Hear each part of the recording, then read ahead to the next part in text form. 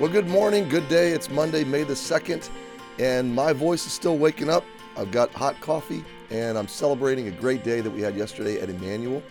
If you haven't been able to hear yesterday's message yet, I hope you will. I really hope you'll go back into the archive and see, as we launch into John 4, we studied Jesus' interaction with the woman at the well, and this passage just really encouraged and filled my heart this week. And we had a wonderful time at church yesterday. Right after service, we welcomed, 30 or 40 new folks to our Discover Emmanuel lunch, and we just had a good time. We celebrated what God is doing in their lives, and it was good. There was a good spirit in church. I'm thankful for it. So the service will air again live tonight at 7 on the Monday Night Rewind. Or you can, of course, go back on YouTube or the live stream. If you go to YouTube or Facebook, I would encourage you to go to the 10:30 service. Almost always, my message at 9 is contracted at the end because I didn't manage my time well, and knowing how to cut up the time on each of the points. Usually, I can correct that by 10:30, so you get more of the less, but more of the message. So yesterday at 10:30 was the message I would encourage you to watch. Hey, I sound worse than I feel, okay? So don't worry about my voice. I'm just waking up my throat this morning, and I went out for a bike ride yesterday afternoon, so probably that pollen is in my throat and making me sound this way. We are starting a new psalm today. We just finished Psalm 41, and we're moving now all the way to 47 because we've done 42 through 46 in our previous time together. And so we're moving forward, and I hope you'll join me there right now. Psalm 47. We won't be long today, but when we start a new psalm, we set it up. We kind of get a high view of it. We read through it, and then we get our minds meditating on these things. And we're due for this kind of psalm. Now, we've spent several weeks or months just in some dark valleys with David, processing difficult stuff.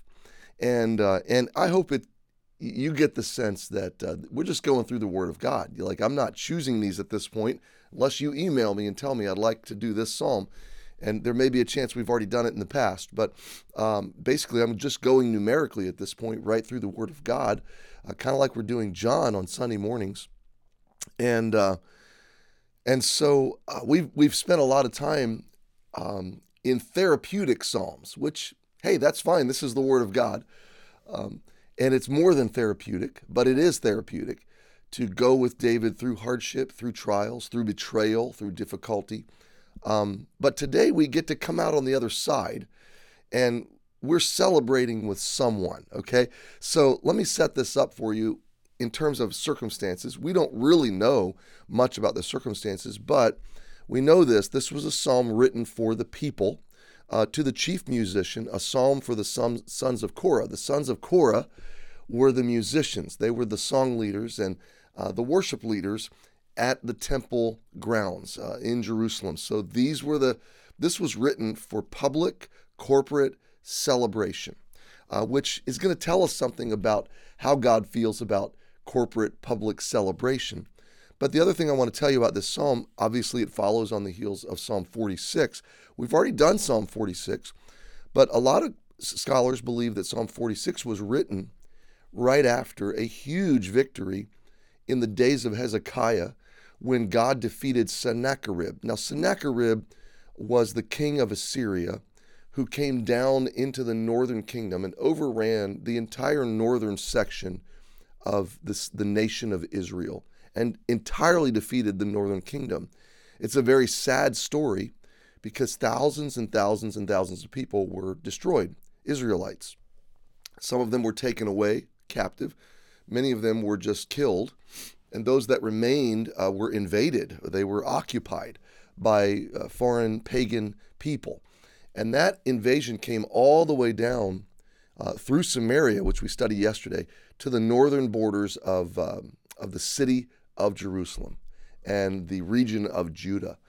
It was a terrible invasion and a threatening invasion, but God was not going to allow Sennacherib to have victory over the southern kingdom, the kingdom of Judah, okay?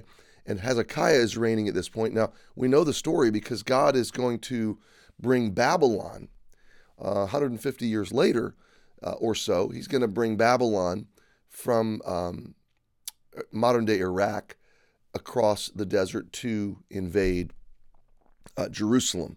And the kingdom of Judah is going to be overcome by Babylon, not the Assyrians, by Babylon. But so that doesn't happen yet. And God, Hezekiah, you may remember the story, he's terrified, he's fearful.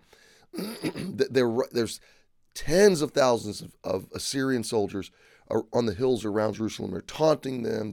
Any day now they're going to invade. And Sennacherib is threatening.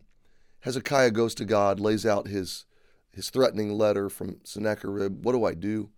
And God basically tells him, don't be afraid. And through Isaiah tells him, don't be afraid. And one morning, or one night, I should say, God wipes out the whole army. Just with one fell swoop, supernaturally, with his angels, he just destroys them all. They wake up, there's a bunch of dead Assyrians all around Jerusalem. Sennacherib ends up returning to Assyria with his small entourage of bodyguards or whatever, alone, totally defeated, and his sons, goes into the house of his God, and his own sons kill him. So it's a tragic end for Sennacherib, well-deserved, I might add, and it is a massive, miraculous victory for the southern kingdom of Israel under King Hezekiah, who was a God-fearing king. And so most scholars believe Psalm 46 is written in celebration of that victory, and there's a chance that Psalm 47 might go right along with it. And here's one reason we know, or one connection point. In chapter 46, verse 10, it says, "Be still and know that I'm God. I will be exalted among the heathen. I will be exalted in the earth." So verse 10 says, "Rest, let me be delivered, let me deliver you, and I will be exalted." And then Psalm 47 is a psalm of exaltation. So this is a time where God is being exalted. Psalm 47 is the fulfillment of verse 10 of chapter 46. So outside of that conjecture, we really don't know much about this psalm except for it's written for public worship. It is all about God. It lifts up, it elevates God, it celebrates God. And Jesus said to the woman at the well, we were studying this yesterday, the Father seeks such to worship him. And how? In spirit and in truth. In spirit is yes, in the spirit of God, but it is in essence to be energized by that spirit. It is in essence to be filled and to be united with that spirit, new birth, and led by that spirit. It is a celebrative experience, and it is a truth based experience. Truth and love, truth and spirit is maybe you could say it is experiential and it is also grounded. Okay, it's not mystical, but it is to come into God's presence authentically. It is to celebrate him in truth, to celebrate him with passion.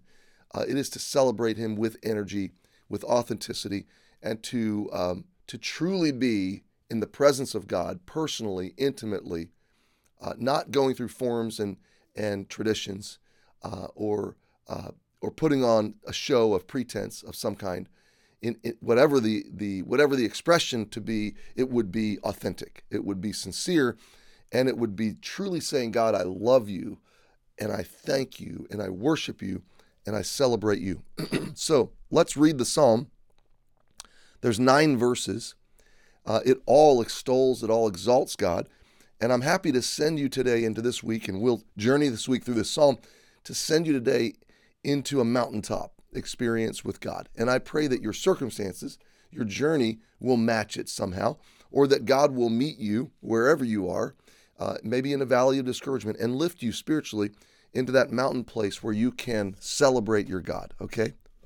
And we're going to discover here how God wants to be celebrated, all right? So let's read it in verse 1. "Oh, clap your hands, all you people.